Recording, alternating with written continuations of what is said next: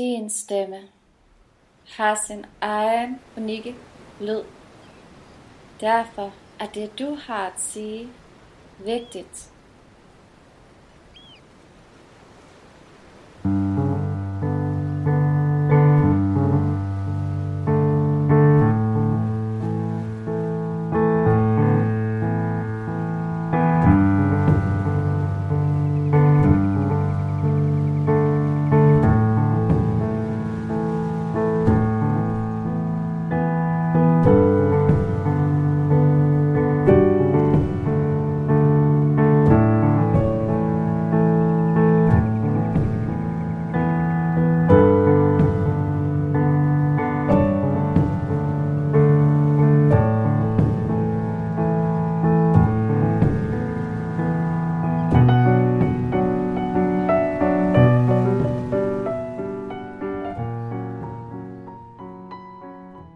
Velkommen til Læbernes Sandhed.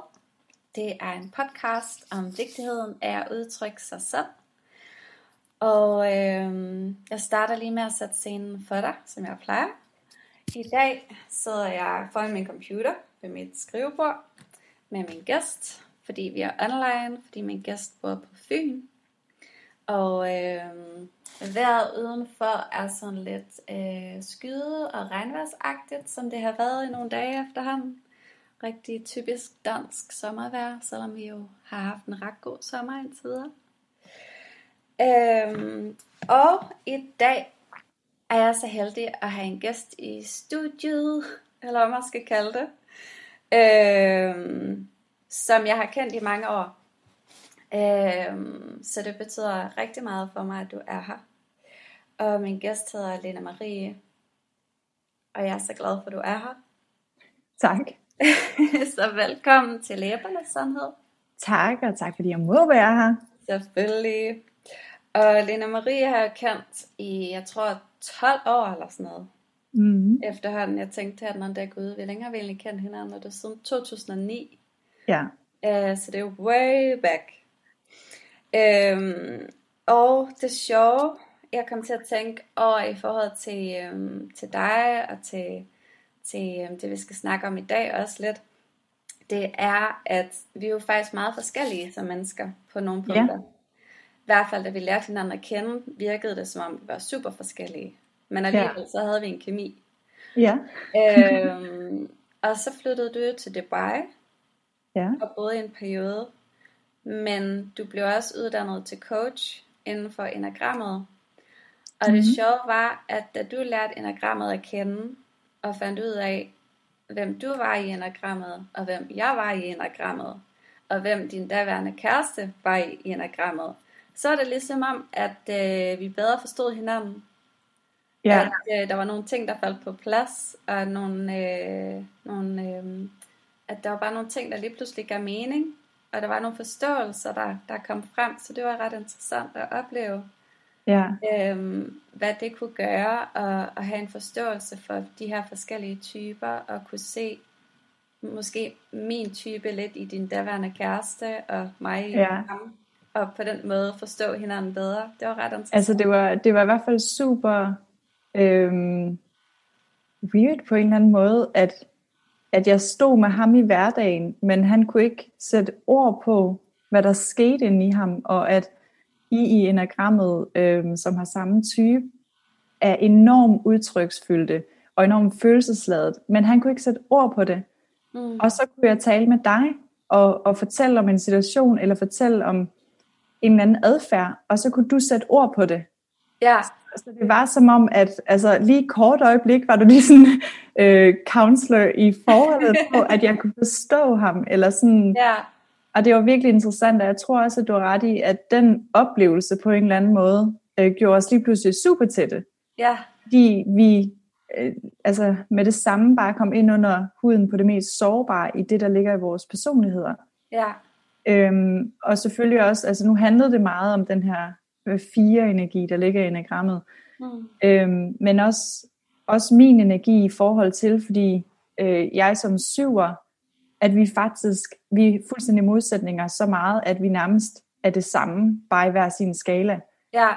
Så jeg tror, at det, der også kom frem, og det, som vi måske mærkede, da vi i første omgang mødte hinanden, var den der intensivitet på, at vi begge to bor lidt i en drømmeverden. Det er bare i hver sin ende af skalaen.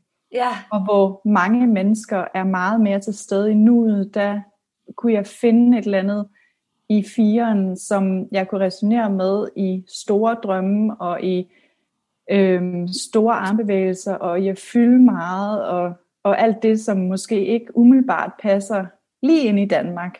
Præcis. Og det skal vi netop snakke noget mere om senere, ved jeg. Ja, lige præcis. Så jeg tror i hvert fald, at for mig, der gav det en stor forståelse for i vores relationer at finde ud af, Gud, nu giver det mening, hvorfor vi har måske været draget i hinanden, men ikke kunne finde ud af, sådan, hvordan udtrykker man sig, eller hvordan lever man, hvor vi er meget forskellige, ikke? Jo, fordi nu så kan man netop møde et menneske og tænke, vi er totalt forskellige, og så lige pludselig finde ud af, nej, vi er faktisk alligevel rimelig ens på nogle punkter her, der er noget, der spiller. Ja, der er i hvert fald der er nogle værdier, tror jeg. Og jeg tror, det er tit det, som at man også, det er lige et helt andet emne, men du ved, sådan noget forelskelse og elske. Ja. Altså det der med sådan, at for virkelig at elske en person, eller leve sammen i mange år, skal man virkelig have mange af de samme værdier. Ja. Altså se verden på den samme måde, men at så fordi man har to forskellige måder at udtrykke det på, så er der faktisk måske ikke engang forelskelse, fordi man slet ikke forstår hinanden at starte med, ikke? Og det er lidt skørt. Det er det. Ja, men det kommer vi mere ind på. Nu vil jeg lige fortælle lidt mere om dig, inden vi går videre.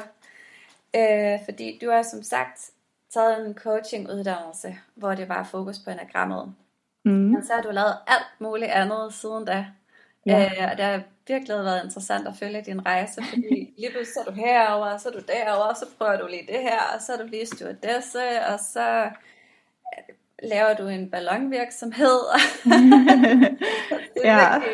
Det har altid været meget imponeret af, at du bare du gør det bare.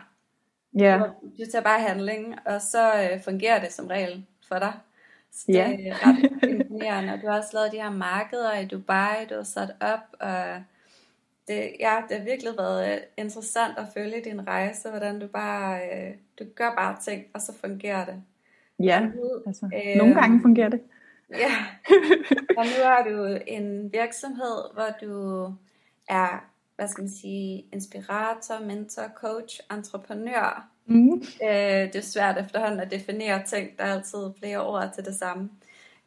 Men hvor du guider kvinder og hjælper dem med deres mindset og de her ting. Vil du ikke fortælle lidt mere om det? Jo, altså jeg synes dengang jeg tog coachinguddannelsen, det er jo også snart 15 år siden, der ville jeg egentlig gerne, der var enormt sådan business-minded, jeg ville gerne fremad, og jeg ville gerne udtrykke mig ud med en masse ting, og sådan ville bare gerne i gang med de der. Så baggrunden for det var egentlig mere bare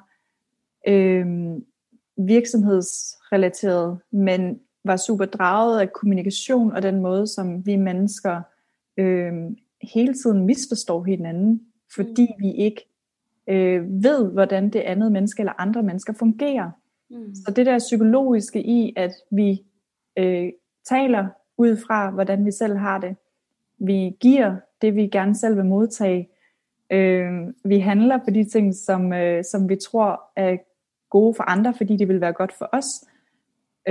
Så en eller anden, altså jeg havde et behov for at hjælpe folk på vej, og det var så bare i virksomhed, du ved, internt måske, klare langvarige konflikter, som jo bare opstår, fordi man ikke forstår, hvordan de andre mennesker i afdelingen fungerer. Og jeg synes, det er så spildt sådan en eller anden træng til sådan optimering og løsningsorienteret tankegang, ikke?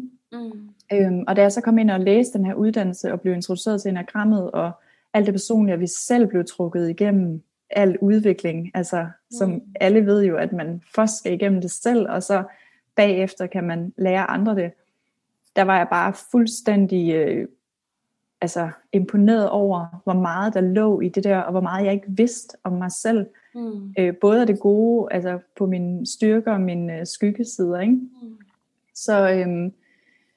Så jeg var egentlig mildest talt billede, da jeg kom ud, og var bare, altså jeg arbejdede en kort periode med det her i virksomheder, men var bare sådan, okay, jeg har bare brug for at lære endnu mere om mig selv. Og det var faktisk der, den blev åbnet, den der interesse for, at Gud, jeg har selv alt, altså jeg har også en masse, som at jeg kan udvikle. Jeg har selv en masse potentialer, jeg har selv en masse strategier inde i mig selv, som jeg slet ikke har fået øje på endnu. Og der forsvandt jeg i flere år ned i enagrammet. Altså bare sådan, jeg brugte overhovedet ikke min coaching. Jeg dykkede bare ned i enagrammet, og det vi talte om, sådan min daværende ekskæreste, og at vi blev gift og fik løst den her kæmpe, ikke en misforståelse, men sådan en kæmpe mysterie om, hvor forskellige vi er, og hvor ens vi var.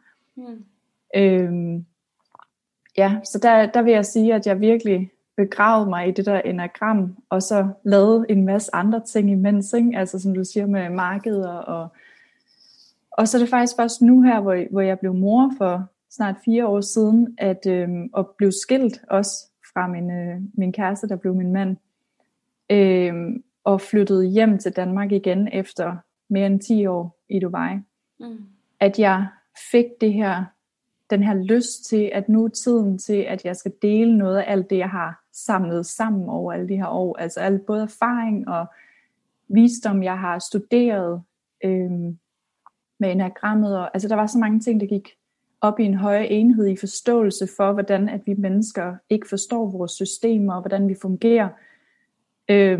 Så meget det her, altså, eller egentlig kun mindset. Altså at hvor meget vi ikke ved, at vi selv er herre over, fordi vi ikke kontrollerer vores tanker. Så hvor meget vi bare giver ansvar væk til andre mennesker hele tiden, fordi vi ikke er klar over, at vi faktisk har et valg selv.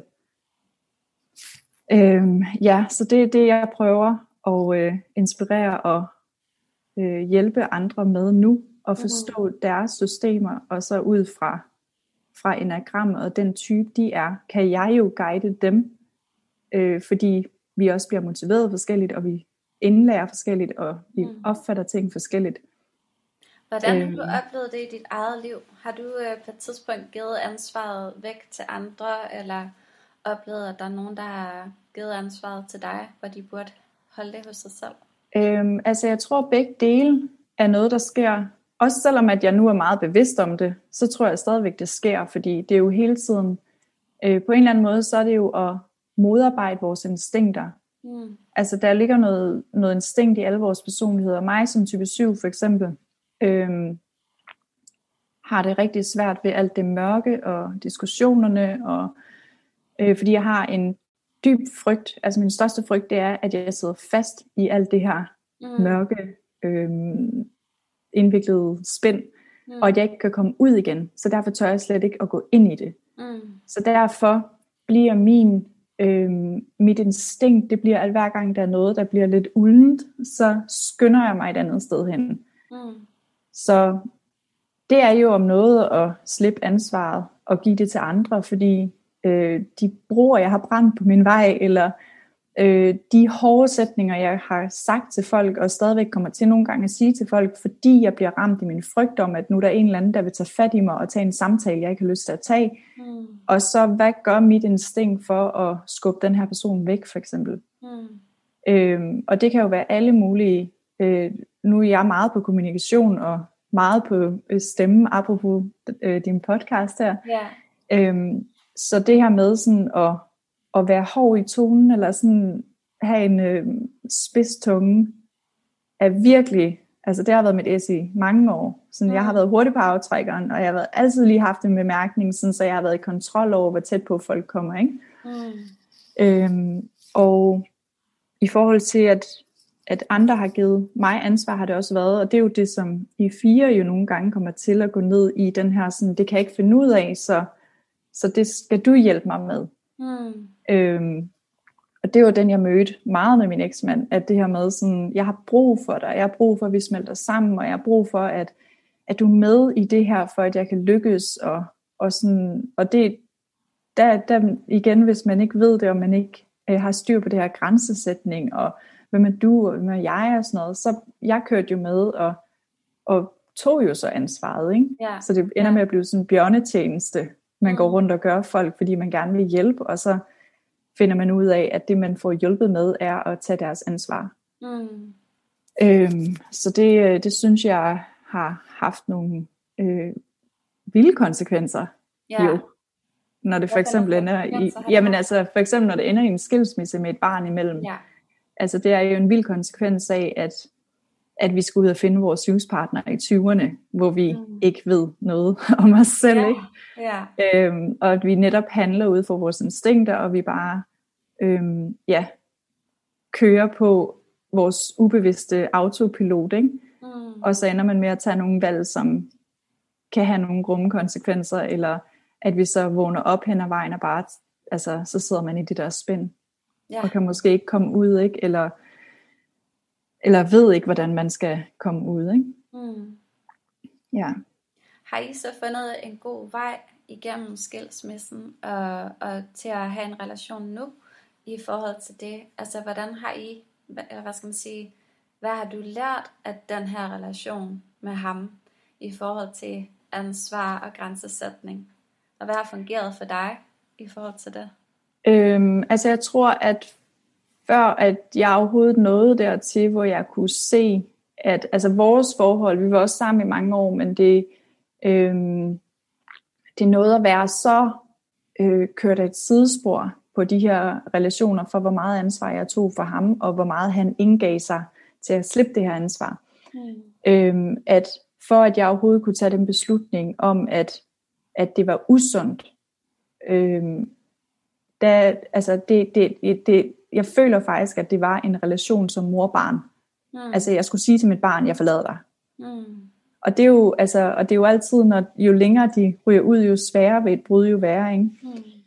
Så jeg synes, det tog mig mange år bare sådan overhovedet at prøve at forberede os på, at der er noget, der er helt galt her.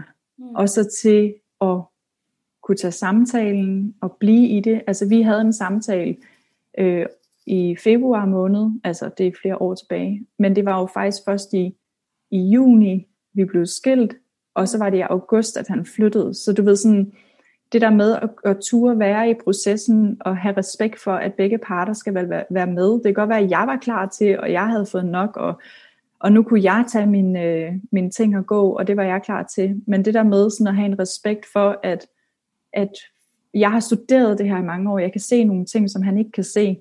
Så hvis jeg bare tager mine ting og går, jamen så bliver det her en rigtig svær relation at få op, fordi det er jo tilliden imellem to mennesker, som bliver svækket, ikke? Og der er det jo meget det her med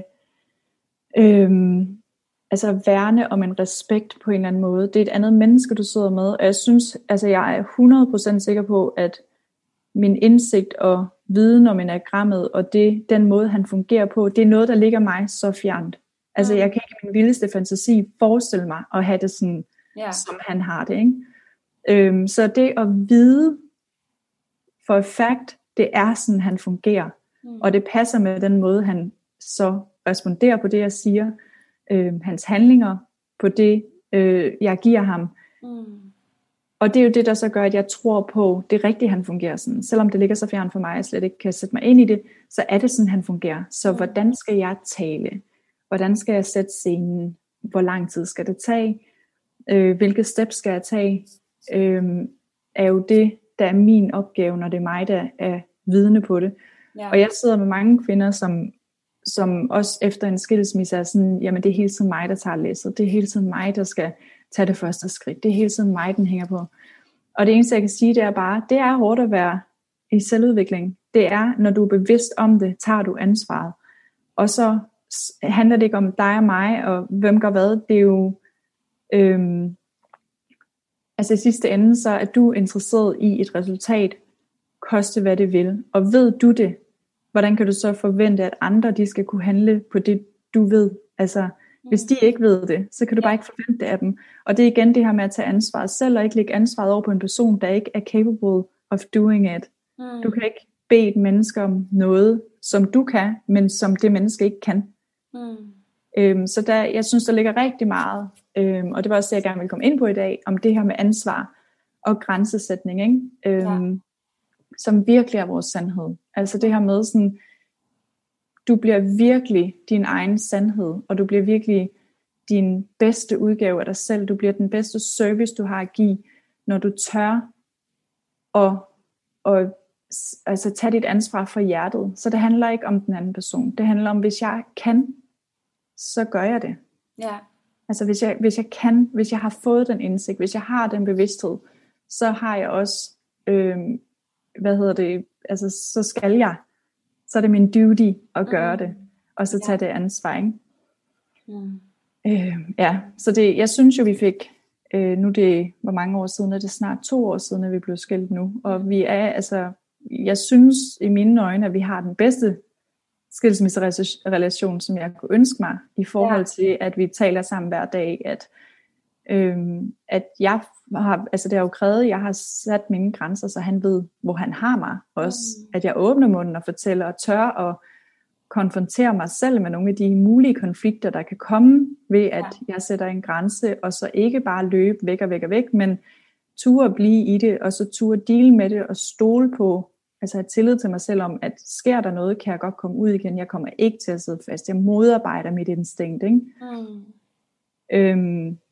Og det synes jeg virkelig har givet pote, eller hvad man skal sige. Altså jeg synes virkelig, vi har en god relation i dag, og også kan ringe til hinanden, hvis det virkelig brænder på om et eller andet i livet, og så faktisk vide, at okay, det er jo faktisk dig, der kender mig bedst.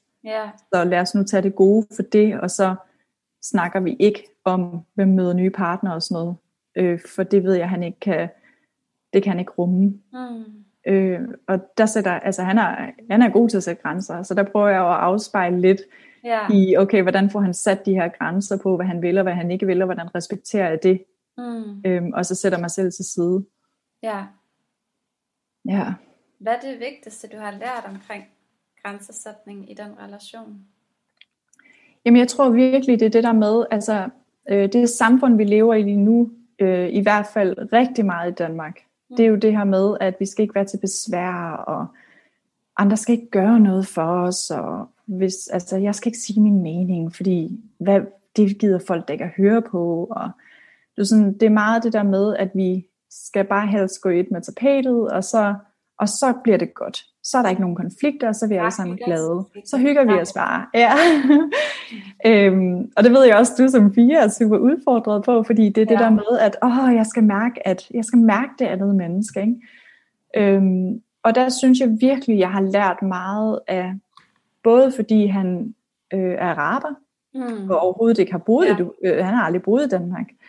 Så det der med, at kulturen er forskellig. Altså det er en anden kultur, det er en kultur, hvor man godt må fylde, hvor man godt må sætte sine grænser, og altså være højlydt, man kan godt være sur, man kan godt reagere på noget, uden at det hverken er i kontrast, eller i relation med kærligheden til den person, eller den længerevarende relation. Altså vi kan godt skændes, og så sige, det er vi godt nok uenige om, men skal vi gå ud og spise nu? Altså du ved, det bliver ikke gjort til noget vildt, altså det er bare på en anden måde accepteret på en anden måde, at man selvfølgelig er forskellig, og man selvfølgelig har noget andet, og vis mig hvad du synes, så jeg kan lære noget nyt, så jeg kan se en anden måde at gøre tingene på, så jeg kan udvide min horisont, ikke? Hvordan har det været for dig at opleve den der lidt mere eksplosive udtryksform, som han har haft i kraft af hans kultur?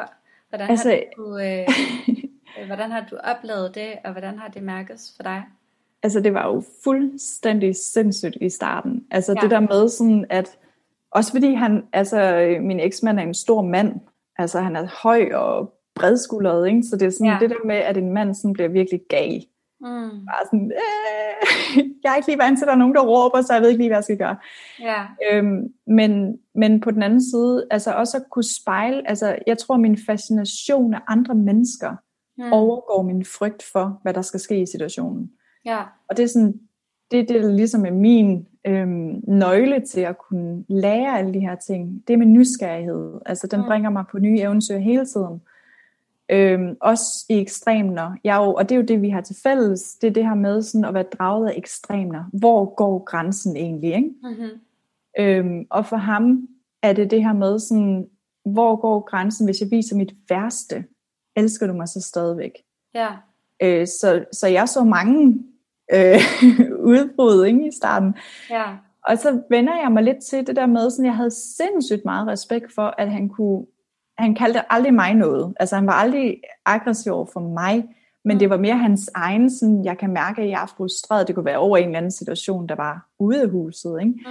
Men hvor bliver jeg frustreret, og jeg får lyst til at råbe og skrige, og store armbevægelser, og kaste med en pude, eller et eller andet. Altså, og så til bare sådan kunne være sådan, det var dejligt lige at komme ud med det. Kom, så tager vi ned og handler.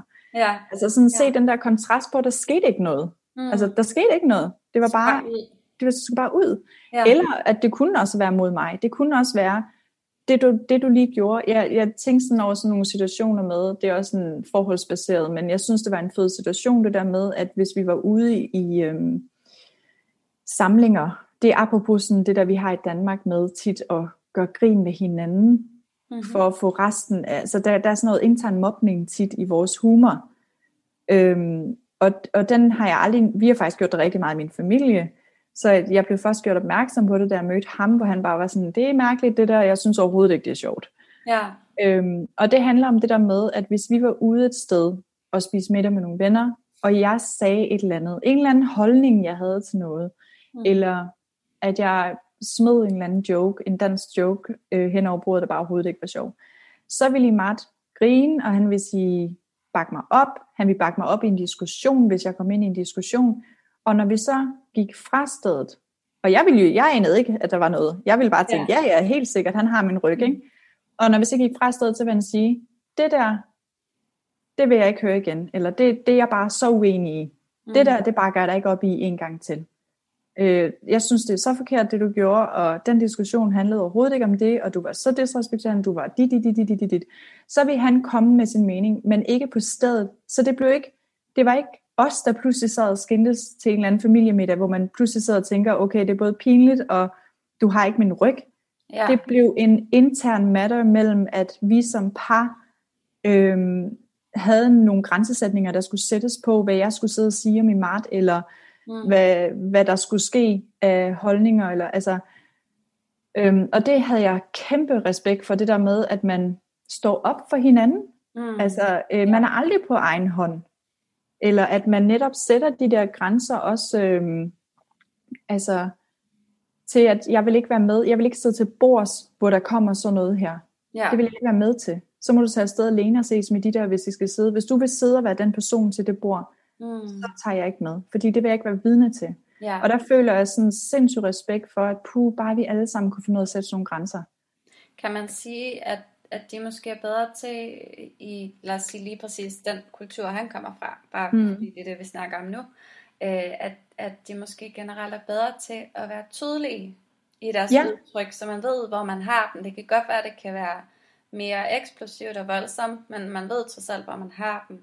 Og hvor her vi måske i Skandinavien eller Danmark kan være noget mere utydelige, og det kan faktisk skabe en masse utryghed, fordi vi ikke ved, hvor vi har hinanden.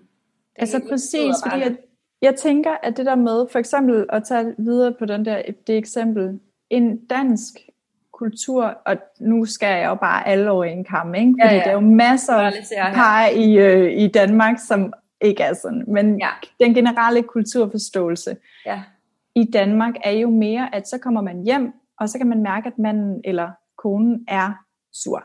Ja. Og man kan mærke, at der er sket et eller andet, men jeg ved faktisk ikke helt, hvad det er. Ja. For den sad og bakket mig op derinde. Ja. Så der er jo ikke, så kan jeg vide, hvad det er. Så kan man gå og spørge lidt, og man spørger sådan, er det okay? Ja, jeg har det fint. Og så bliver det ikke talt om det, og så når man skal sove, så lægger han ryggen til, og så tænker man sådan, der er jo et eller andet galt, men kan jeg vide, hvad det er? Og det, der så sker der, det er, at han giver mig ansvaret for at tænke, eller finde ud af, hvad han tænker. Ja. Eller, han giver mig ansvaret for at sætte hans grænse. Og det er jo der, hvor det bliver så misforstået med, at vi tror, at ved ikke at sætte vores grænser, eller ved at være nem, så er vi nemmere at omgås. Men det, der i realiteten sker, det er, at ved at være nem, og ikke at åbne munden, og bare sige ja til det hele, så giver vi faktisk det andet menneske ansvaret for at finde ud af, hvor går vores grænser. Så vi lægger bare en minefelt ud, og så er vi sådan, held og lykke med det. Altså, i stedet for at sætte et Og så er vi lille faktisk- flag ved hver mine. Ja, og så er vi præcis ikke nemme at omgås, faktisk. Præcis, Det fordi vi så... tror, Ja, som er nemt at omgås, det gør det faktisk super kompliceret at omgås. præcis. Ja. Og så er det den her autentiske ærlighed forsvinder. Ja, Fordi du ved ikke, hvad det andet menneske, hvad foregår der inde i det menneske, som du burde have tættest på, præcis. som du burde være teammate med, som du burde stå ryg til ryg med og være klar. Ikke? Det er sådan, ham har du sendt ud i marken på et minefelt, og nu kan du så gå og vente på, at han finder ud af, hvor dine miner de ligger henne. Ikke? Ja, Og jeg synes, at det er så misforstået, fordi det netop bliver den der, og resultatet bliver jo også tit det der med, at vi skal ikke fylde, altså vi ser det jo som noget negativt, at hvis jeg sætter mine grænser, så er jeg hende, der fylder eller siger, jeg synes også tit, jeg oplever det her med, sådan, at jeg beder bare om hjælp, altså, og så beder jeg om hjælp, og folk bliver, altså, så bliver de ved med at sige, jamen det vil jeg gerne, og du ringer bare, hvis der er noget, men så ringer jeg, men så alligevel, så kan jeg godt mærke, der er et eller andet her, altså nu samtalen bliver kortere, og nu snakker vi heller ikke om det der mere, og nu trækker du dig lidt, sådan, jamen det er da ikke mit ansvar at finde ud af, hvornår du ikke vil hjælpe. Ja. Jeg vil da hellere have, at du så siger, jeg elsker dig som ven, men jeg kan ikke hjælpe dig mere nu. I stedet for, at personen giver mig ansvaret til at finde ud af, hvor personens grænser går. Ja, så er det, at folk bare begynder at ghoste frem for at udtrykke de her grænser. Ikke? Præcis, og så begynder det jo først at blive helt weird. Altså, så begynder det jo først at blive, og så begynder man at vende det ind af, hvad har jeg gjort? Så kan man sidde og bruge så meget tid på at gennemgå hele ens livshistorie om, hvornår har man sagt et eller andet. Og så begynder vi at leve over i andre mennesker. Vi begynder at trigge vores posttraumatiske stress, fordi vores antenner bare går helt bananas ude for at finde ud af, hvordan har alle omkring mig det, og fylder jeg for meget, gør jeg det rigtige, overtræder jeg nogle grænser, gør jeg ikke, beder jeg om for meget, beder jeg ikke om for meget, og så kører hele ens agenda på det. I stedet for, at folk de bare blev bedre til at sige, der har været lidt for meget af dig, og det har jo ikke noget med dig at gøre, men der sker for meget i mit liv, så jeg kan simpelthen ikke lige rumme og hjælpe dig lige nu. Så jeg siger til igen, når jeg er klar. Eller at manden bare siger, ved du hvad, det du gjorde der, det var sgu vildt ufedt. Det synes jeg ikke var en fed idé, altså, så er du ikke så, eller hvad med det? Jo, det er jeg da. Så ved jeg da, at jeg behøver ikke engang at gøre noget ud af det. Det er jo fint, du sætter en grænse. Så kan jeg finde ud af, hvad jeg vil med den grænse. Vil jeg så tage afsted alene, fordi den side af mig selv kan jeg godt lide? Eller kan jeg måske tænke over sådan, okay, det er jo en lidt sjovt. Den side havde jeg ikke lige opdaget, at det er det, jeg sidder og gør. Ja, det er rigtigt. Der er virkelig meget, der er totalt misforstået i virkeligheden. Og også det her med at sætte grænser, at nej, er jeg nu for hård eller ukærlig ved at sætte den her grænse? Men nej, man er faktisk ukærlig ved ikke at sætte den grænse. Ja, og man er faktisk egoistisk ved ikke at sætte den. Ja, fordi så lader du netop det andet menneske flakke rundt derovre og totalt rundt på gulvet og kan ikke finde ud af, hvad der foregår, fordi hun eller han ikke aner, hvor de har derhenne. Præcis. Ja, og det er jo også at vise sig selv, ikke? Altså at vise sig selv, det er også at grænser og sige, her tager jeg ikke længere, det her har jeg brug for, ikke det her. Hvis man ikke gør det, så viser man jo faktisk ikke sig selv. Så og det der er også frygt for at vise sig selv, der kan ligge i det, ikke? Præcis, og jeg tror både, at folk ikke ved, hvad de egentlig vil have, og hvad de ikke vil. Ja. Men også det der med, at det der, som ofte sker, og som er endnu værre, det er, at du får ikke sat grænsen, men du går bobler indeni, og så en eller anden dag, så kommer det ud. Så får du sat grænsen, og det kommer helt forkert ud. Ja. Og så er det, at det bliver sagt på en rigtig uheldig måde, ikke? I stedet for, hvis jeg bare kan mærke, og det kan jo også være, at det her med, sådan tit mærker vi et eller andet først, sådan, der var et eller andet ved den her aften, jeg ikke kunne lide, men jeg ved ikke, hvad det er. Så der kan man jo bare starte ligesom, altså starte med bare at sætte sig ned og sige sådan, der var et eller andet i aften, som der ikke, der var noget, vi snakkede om under middagen, hvor jeg fik det mærkeligt, altså jeg kan mærke, at jeg er sur på det, jeg kan mærke, at jeg er irriteret, men jeg ved ikke helt, hvad det er, altså du ved, der bliver det jo en åben samtale, i stedet for at man går og grubler selv over et eller andet, og så finder ud af senere hen, at nu ved jeg, hvad det er, og nu går jeg helt amok, ikke? Ja, præcis. Eller man bare ender med at trække sig, fordi man ikke fuldstændig tør til samtalen, eller fordi det er blevet for meget, fordi man ikke har fået sat grænser løbende, eller ikke fået snakket om tingene løbende. Ja, præcis.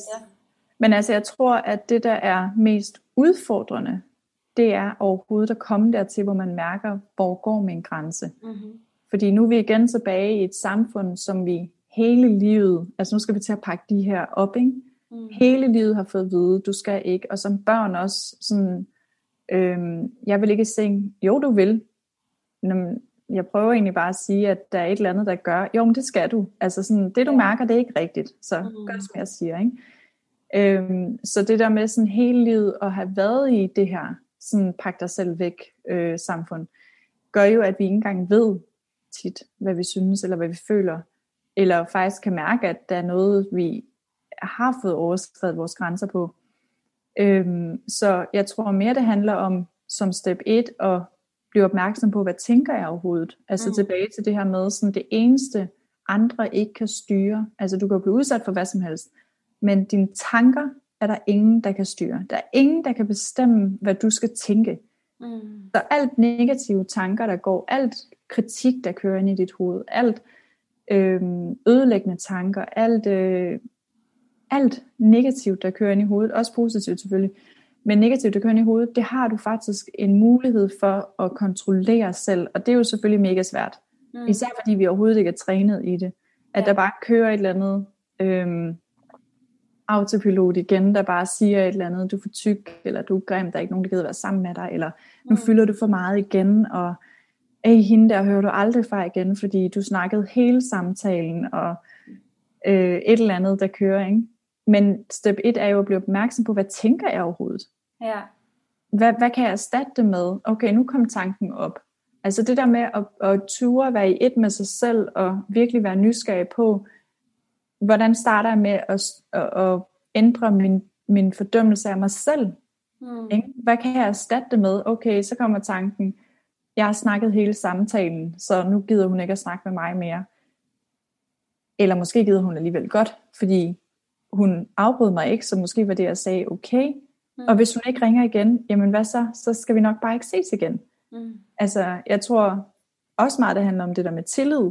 Altså tillid til sig selv, og tillid til, at alting sker af en grund, og hvis du tør at leve på den måde, så bliver livet virkelig let. Hvis du kan få bygget din kerne til, at alt sker af en grund, alt du kommer igennem sker af en grund, alt kan du lære fra, du kommer ikke igennem noget, du ikke kan lære fra, så kan du være optimistisk og brugbar, så al den her energi, sorg og blive sur, alle følelser kan du få omsat til en aktiv energi, der får dig videre, fordi du bliver irriteret eller et eller andet, så det nægter jeg, og det, altså, der må der være en grund til, så nu bruger jeg det i stedet for. Jeg nægter at gå ned i det hul, hvor jeg bare sidder og tænker, why me? Og hvis vi kan nå dertil, eller når vi beslutter os for at begynde at arbejde med det, vi tænker, og omdanne de tanker, som vitterligt kun er dig, der kan styre, så vil du også mærke den her på, at det er faktisk fuldstændig lige meget, hvad der sker rundt om mig, fordi alt er okay. Jeg har kontrollen selv. Det er ligegyldigt. Det er overhovedet ikke ligegyldigt, hvad man mister omkring sig, men jeg har faktisk et valg på, hvordan jeg responderer på det, der kommer hen til mig. Der er ikke nogen, der tvinger mig til at tænke på en bestemt måde. Det er mig, der bestemmer, hvordan jeg tænker om det, der sker. Ja, hvis vi står stærkere i vores egen kerne, altså hvis vi ved, hvem vi er, og ved, hvad vi har brug for, og kan mærke det, og også ned i vores krop, og ikke kun op i hovedet, i vores tankemøller, så kan det jo netop være lettere at respondere på, hvad end der sker herude, hos andre, i andre, og hvad end de gør eller ikke gør. Kan det være lettere at respondere på det på en sund måde, både over for sig selv og over for det andet menneske. Ja, og det præcis, og det handler om det her med ikke at tage det personligt. Altså det her med sådan, der er ikke noget, der sker mod dig. Der er ikke nogen, der vil dig noget ondt. Du er født til at bare være her. Du skal hverken yde noget, der er ikke nogen, der vil dig noget. Du har ikke fortjent noget dårligt. Der er ikke, altså, du er bare. Så hvordan kan vi finde tilbage til den her, jeg er her bare. Så alt der sker rundt om mig, er også bare noget der sker, som jeg kan lære noget fra, jeg kan omdanne en energi fra, jeg kan være noget for nogle andre ved det der sker. Altså hvordan kan vi bare være neutrale over for det der sker, i stedet for at tage det personligt. Fordi når du tager det personligt, så bliver du følelsesmæssigt involveret i noget, en anden person har givet dig, og du giver dit ansvar væk. Du giver dit liv og din reaktion power til en anden person. Det gavner dig ingenting. Yeah. Du giver din handlekraft væk til et andet menneske. Og det er den, man skal have. Hvor du har oplevet, at du pludselig stod mere stærkt i dig selv, og faktisk kunne respondere på en anden måde, end du plejede at gøre? Altså, nu bliver jeg ved med at snakke med min eksmand, men jeg tror det er fordi, det er den mest intense relation, jeg nogensinde har været i, jeg nogensinde kommer i. Og det er der, jeg lavede min vildeste kvantespring. Men det er helt sikkert den her måde med, at for min personlighed handler det jo som sagt om det her med at turde stå i det. Stå i orkanen og stå stille. Hvor nogle andre, de har det jo med at fryse, så de skal lære at få lidt handling på, ikke? Ja. Men for mig at finde min kerne, der handler det om at stå stille i det der er. Og ikke at tage ansvaret fra de andre. Fordi jeg har det ikke, det ligger ikke 100% til mig at give mit ansvar væk. Det ligger meget mere til mig at tage andres ansvar. Gå ind og stjæle andres ansvar. Så er de bare 10% åbne for at gerne vil af med det ansvar, så tager jeg det. Ja. Så for mig der handler det i høj grad om at stå stille i noget der sker og slippe ansvaret. Og det kan jeg tydeligt se, altså hvor i starten, at han jo var meget sådan, ikke direkte siger, det kan jeg ikke, og det har jeg brug for hjælp, men alligevel den her med sådan, det gør vi sammen så. Og jeg har brug for dig til at vise mig, hvordan jeg gør, og helt sikkert, jeg vil gerne tage det. Jeg vil gerne tage det ansvar. Nu skal jeg bare ind under min vinge, ikke? Og så til egentlig at kunne mærke i min egen kerne, at det er jo ikke mit. Det er ikke mig, der skal lære noget her. Så hvordan kan jeg inspirere, i stedet for at tage over? Ja, og støtte. Hvordan kan jeg støtte? Hvordan kan jeg lade dig vokse, i stedet for at tage dit ansvar? Ja. Så for mig der har det handlet meget om det der med at være ærlig, skulle sige hvad jeg faktisk mener, sætte en grænse, og så stå stille, når jeg har sat den, og ikke skynde mig at tage halen mellem benene og løbe, men bare stå stille og så sige, ligegyldigt hvad der kommer, er det okay. Han må også godt have lov at reagere. Og det kan også være, altså det er jo noget jeg oplever tit nu alle vegne, men det er jo altid mere intensivt, og det giver et mere adrenalinkick, når man gør det, når man er ved at lære det. Men nu gør jeg det jo hver dag. Altså det her med sådan, jeg ved det her det er bedst for mig. Og så bliver leveringen af det jo også bare bedre og bedre, fordi jeg øver mig i at give den.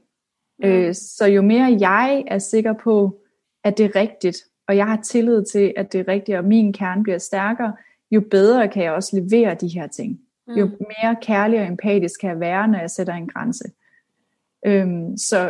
Så jeg har masser af eksempler. For eksempel sådan noget med at kræve penge ind, eller skulle bede om ting, skulle modtage ting fra andre, der skal give en noget. Ikke? Altså, jeg tror vi alle sammen har svært ved at bede om de penge, som der egentlig er blevet lovet, men som ikke rigtig kommer, eller bare adressere, er vi enige om, at de penge de skal komme, eller er vi ikke?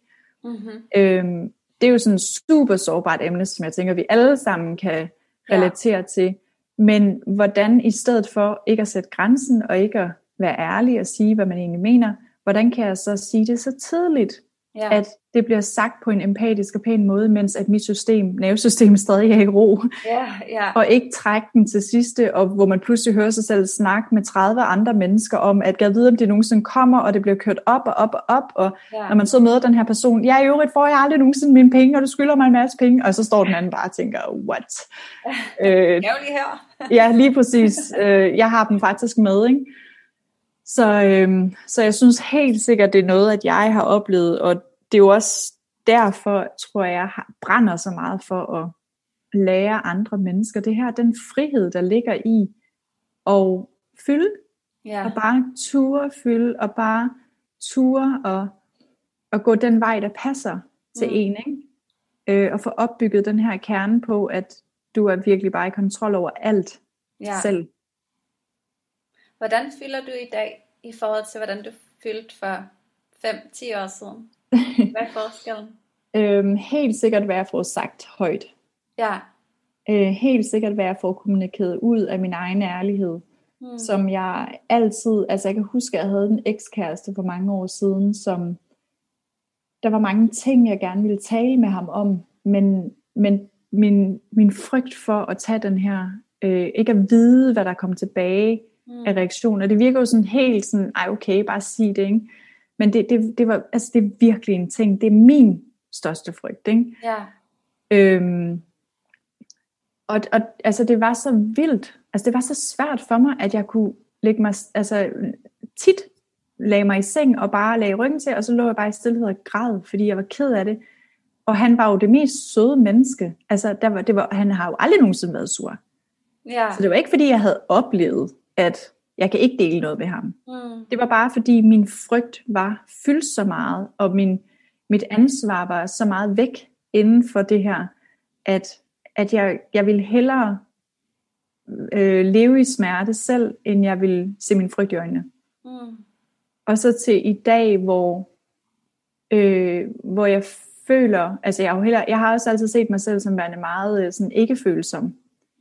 Og det var jeg jo mester i, fordi jeg netop skulle rumme alle de her ting alene, og ikke delte dem, at så blev de også bare sådan kompresset ned, ikke? Eller sådan,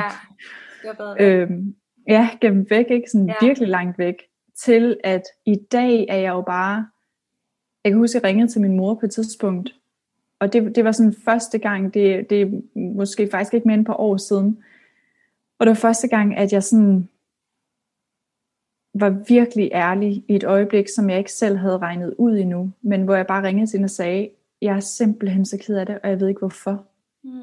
Men jeg har lyst til bare at græde. Og det er virkelig essentielt. Altså, det er virkelig essentielt for mig, og den personlighed, jeg har, at være i både noget, som jeg ikke har styr på. Jeg ved ikke hvorfor. Altså normalt så skridtet inden, og som også vil være et stort skridt på vejen, det vil bare være, at okay, jeg sidder og græder i mit stille sind, for så at finde ud af, hvad det der foregår, men at dele det med et andet menneske. Og måske ikke engang tit er det også det der, vi øver os i at sige, skal jeg bare lytte, eller har du brug for min feedback? Fordi tit så går vi jo også ind og gerne vil fikse og sådan noget, men når vi netop er sårbare og åbne, så har vi faktisk bare brug for, at den anden bare lytter, og bare siger, det forstår jeg godt, eller jeg er her, hvis du har brug for det. Har du brug for et råd, eller har du brug for bare at sidde og tænke situationen igennem selv, ved at sidde og snakke lidt med dig selv, og så siger jeg bare ja. Og der, altså hun var også bare sådan, hvor jeg bare glad for, at du ringer til mig, det er virkelig, virkelig stort, og det var virkelig også stort, altså sådan dele den der helt inderste sårbarhed. Det er smukt. Jamen det er, altså, menneskers personligheder er wow. Ja, og når vi virkelig viser, hvem vi er, ikke? Altså det er også der, man, altså når man ser andre, hvor de virkelig viser sig selv, det er der, man virkelig åbner sit hjerte til dem. Ja. Ikke? Altså når man ser, okay, du er et rigtigt menneske, og du indebærer alt det her forskellige. Når man begynder at se folks quirks, og særheder, og altså det er der, man virkelig kan begynde at holde af dem, ikke? Ja, og jeg synes faktisk også, at det der med, at det kræver noget, også at være sammen med en, der er enormt åben.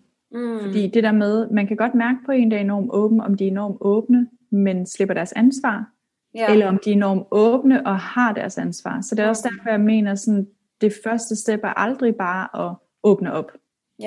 Det første step er først at mærke din kerne. Og først at komme i kontrol over det her med, at jeg mærker mig selv så meget, at ligegyldigt hvad der sker omkring mig, ved jeg, at jeg har et valg, og jeg kender mine mønstre, og jeg ved, hvad det er, jeg prøver at løbe fra. Fordi det der med at Det kan næsten blive endnu værre at være sammen med et menneske, der er blottet, åben, sårbar, men som så giver ansvaret væk. For så bliver det pludselig dit problem. Ja, som ikke har reflekteret over, hvad der foregår, som nærmest ikke, altså hvis de nærmest ikke selv kan være med deres egen følelser,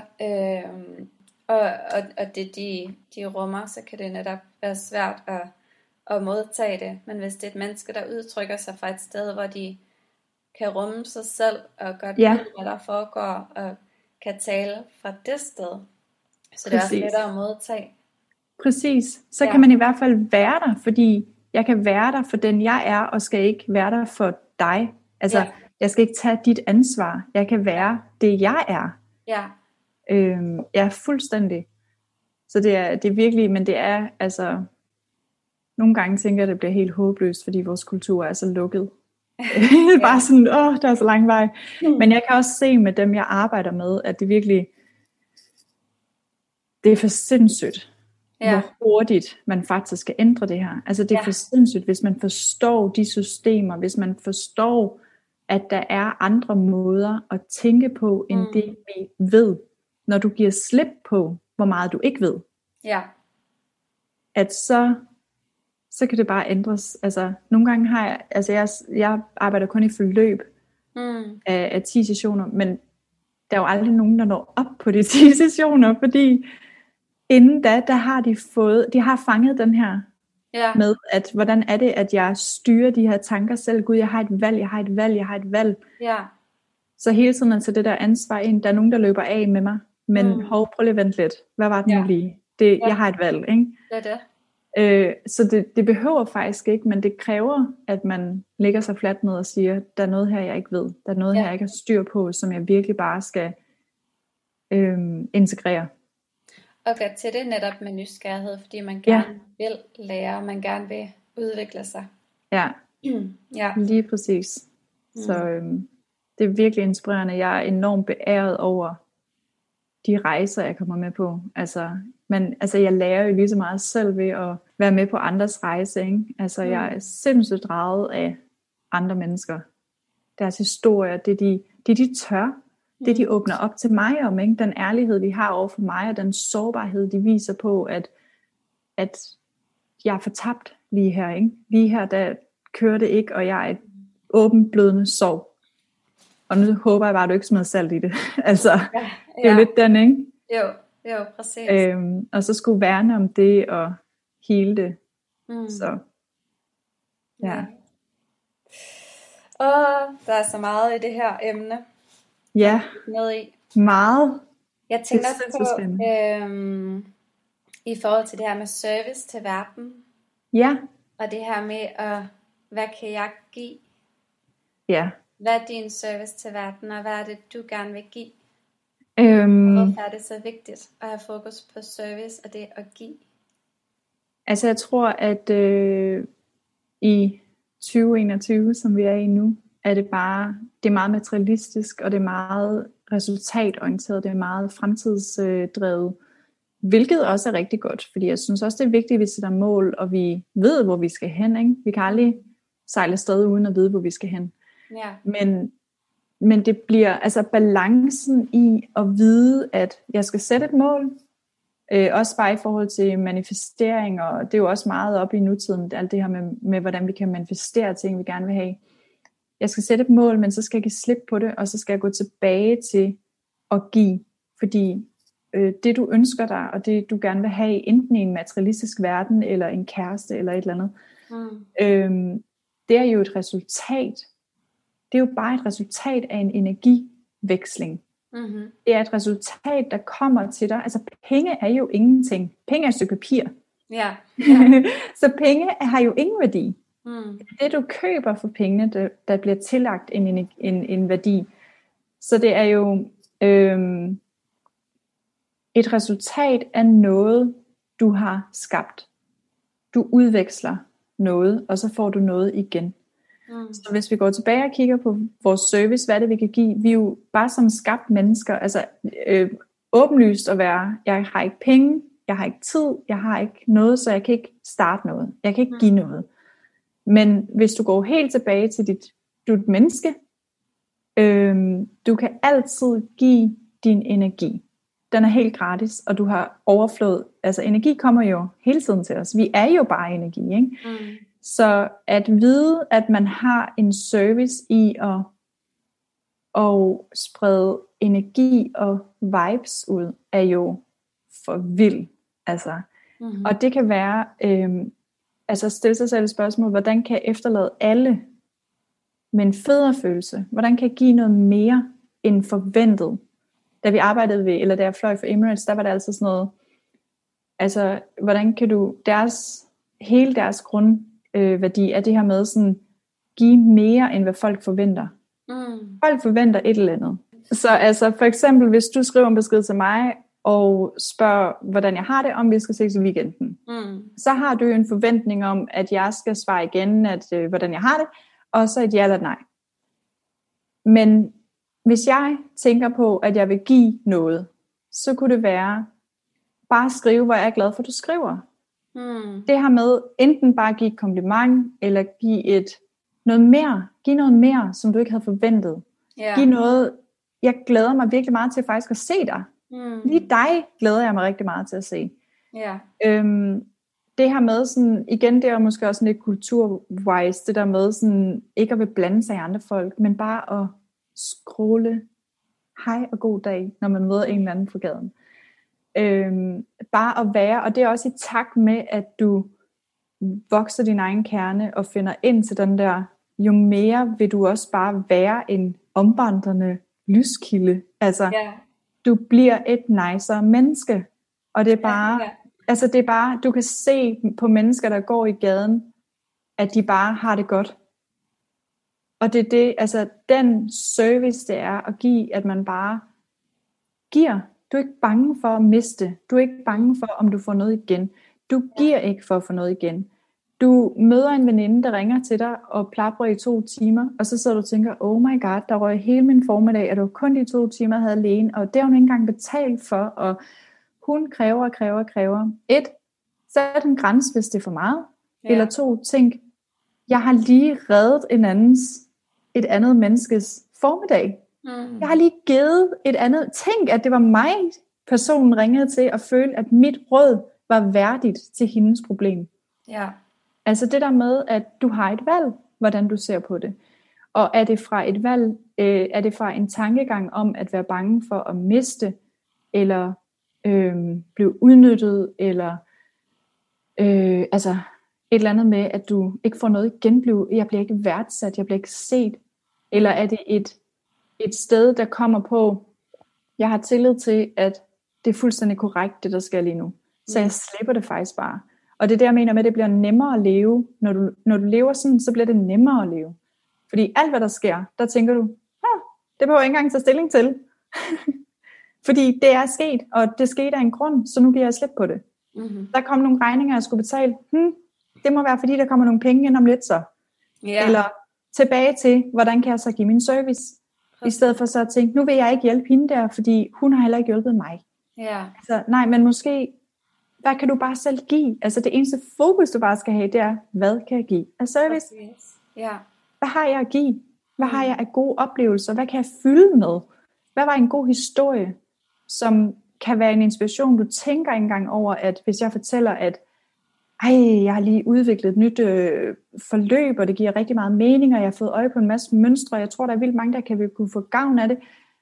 Og så sidder min lille dansker mentalitet, der siger, at det gider Louise da ikke at høre på, 10 nu stille og sådan noget, hun har det så meget selv, og nej, det kunne være, at når jeg delte det her forløb, at Louise så sagde, ej, hvor fedt, jeg har 3 veninder, der vil elske at være med på det der, eller gud, det er det, jeg skal lave bare med det der, altså, ikke at være bange for igen, at du ved ikke engang, hvornår det gavner andre, du skal ikke engang tage stilling til, om folk kan bruge det, eller om det ikke kan bruge det, hvad folk synes om det, eller hvad de ikke synes om det, du skal bare give, hele dagen lang, ikke?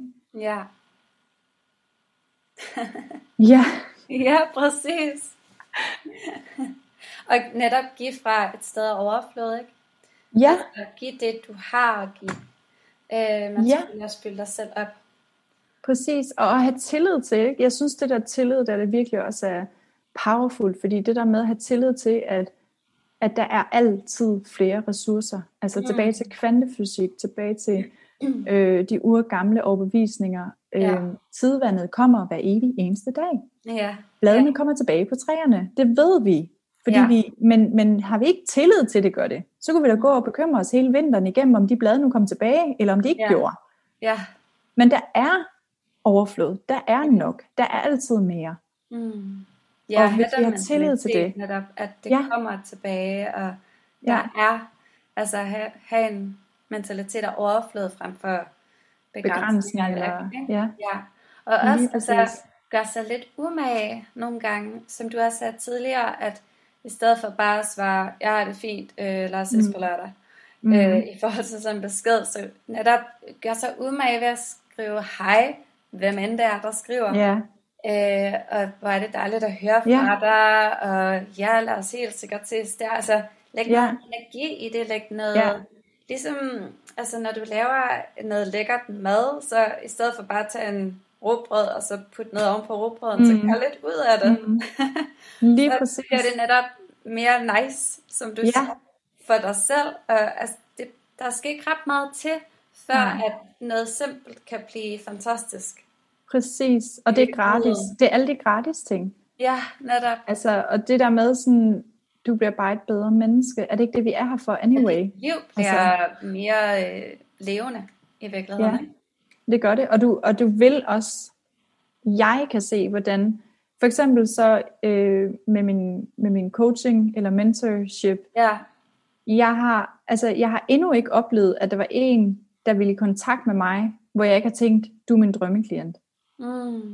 Og det er jo også for sindssygt det der med sådan, det er energifrekvenser, ligegyldigt hvor spirituelt og hvor hokus pokus det lyder, så er det jo energifrekvenser på, at jeg tør at sætte nogle standarder for mig selv. Jeg tør at stå frem, jeg tør at fylde og forlange mere. Du skal hele tiden være taknemmelig, men du skal forlange mere. Hvis du ikke forlanger mere, rykker du dig aldrig. Og det behøver ikke at gå på kompromis med taknemmelighed. Du kan sagtens sætte dig ned og være dybt taknemmelig for det du har, det skal du. Men du skal også forlange mere. At det er netop den balance, der kan være forvirrende for folk, ikke? Fordi jeg skal være taknemmelig for det jeg har, men jeg skal også gerne vil udvikle mig, fordi det er jo netop en menneskelig ting at vil udvikle sig og komme til et andet sted og ville mere. Men der er det netop også det udfordrende her i Danmark, fordi vi skal være så ydmyge. Og det er jo det er en rigtig fin kvalitet at have, at kunne være ydmyg.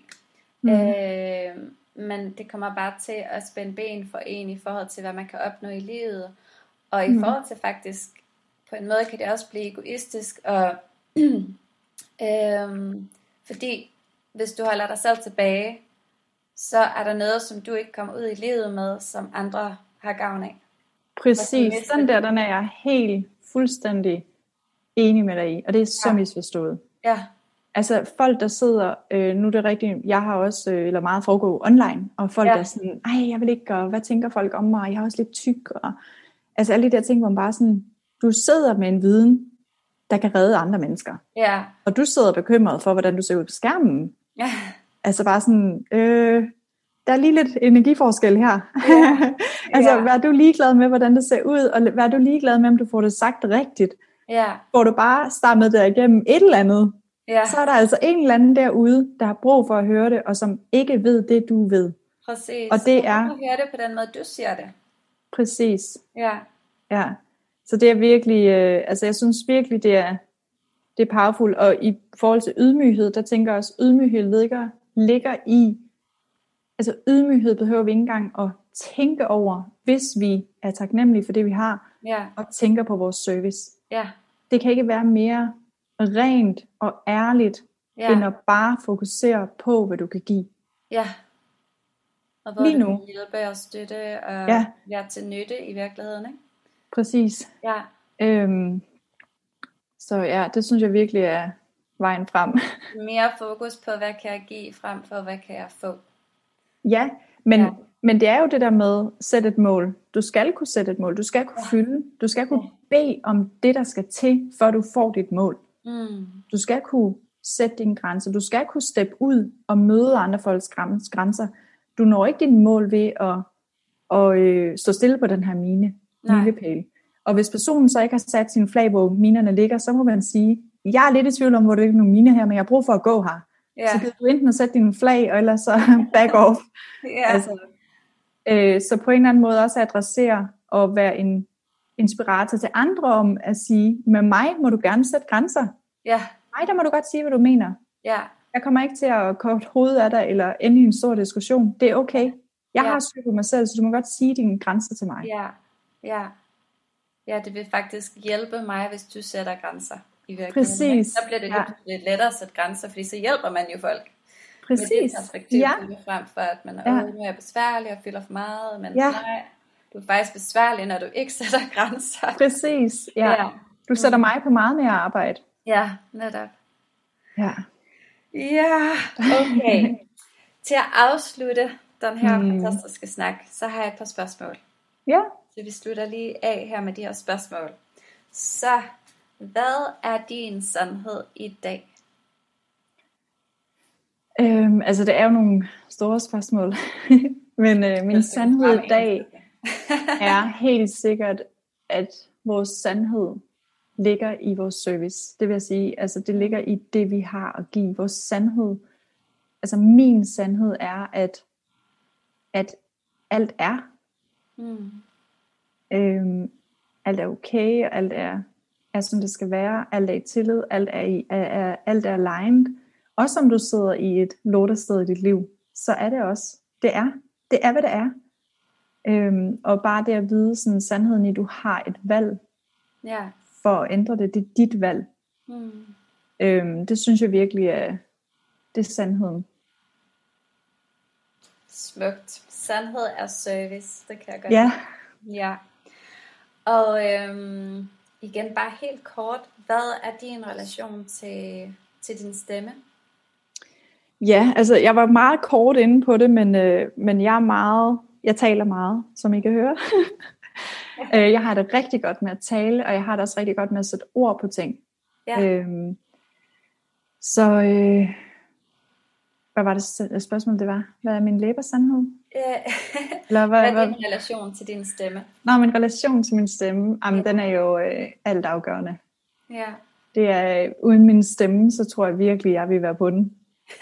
Altså, jeg synes virkelig, at det, at vi har en stemme, er menneskeligt.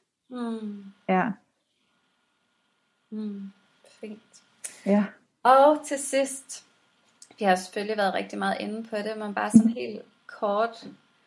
Hvad er dit perspektiv på vigtigheden af at udtrykke sig selv? Hvorfor er det vigtigt at udtrykke sig selv? Jeg synes, at det bare handler om de her grænser. Generelt, altså det her med sådan at turde fylde, turde udtrykke sig, turde og bede om hjælp, sætte sine grænser, så man ikke bliver forstyrret af ting, man ikke vil. Ja. Og tage sit ansvar, og det er virkelig det essentielle i det, synes jeg. Fantastisk. Tag ansvar, sæt grænser. Ja, virkelig. Det synes jeg virkelig. Så godt. Det er så noget, godt. du har på hjertet her til sidst, som du har brug at sætte ord på? Jeg har virkelig brug for at sætte ord på, hvor taknemmelig jeg er over at være med. Ja. Og få lov at tale om det her. Jeg er jo totalt sukker for de her emner. Altså, jeg synes, at det er så vigtigt, og jeg synes, at det er så vigtigt at gå i front med, at vi har det her valg, og der er andre måder at gøre tingene på, end det, som vores omgivelser måske tror på. Så jeg synes, at hele din podcast-række er mega inspirerende, og jeg synes, at den er mega givende. Også at du hiver forskellige mennesker ind, fordi hver menneske har et forskelligt syn på, hvordan man kan bruge stemmen, og hvordan vi kan bruge vores egen power, vores egen historie og vores egen livserfaringer til at give noget i den her verden. Give nogle andre mennesker noget, og være til inspiration for andre mennesker. Ja. Så det har jeg virkelig brug for at understrege. Jeg er så glad for, at du vil være det er med. så godt. Jeg er så glad for alt det, du har delt i dag. Så tusind tak. Det var så lidt. Ja, og hvis lytterne derude bliver nysgerrige på at lære mere om dig, og det du har gang i, og din service og sandhed, hvor kan de så finde dig? Det er jo lidt sjovt, fordi nu har du kendt mig så lang tid, at jeg hedder Lene Marie, og det hedder jeg jo ikke mere. Rent officielt i hvert fald, eller på papiret hedder det ikke mere. Det er ikke, fordi jeg ikke vil kaldes det, og alle ældre relationer kender mig også stadigvæk som Lene Marie. Men jeg hedder jo nu faktisk kun Marie. Ja. Fordi det var nemmere, da jeg boede i udlandet, bare hed Marie. Ja. Så Marie Bogø hedder jeg, og der kan man finde info om, hvad... Og det er også det var mit navn på Instagram. Ja, det er det faktisk. Jeg tænkte, det var den mest nemme måde at gå med det på. Så fint. Jeg sætter også link i teksten, så folk kan bare kigge i teksten under noget. Ja, og det er virkelig, altså, som hvis jeg ikke har fået det udtrykt tydeligt nok i denne her samtale, så er det jo virkelig, jeg er nysgerrig på folks personligheder, og jeg elsker at tale med folk. Og min indbakke er altid åben også for, at man gerne må skrive hej eller dele noget. Man må gerne fylde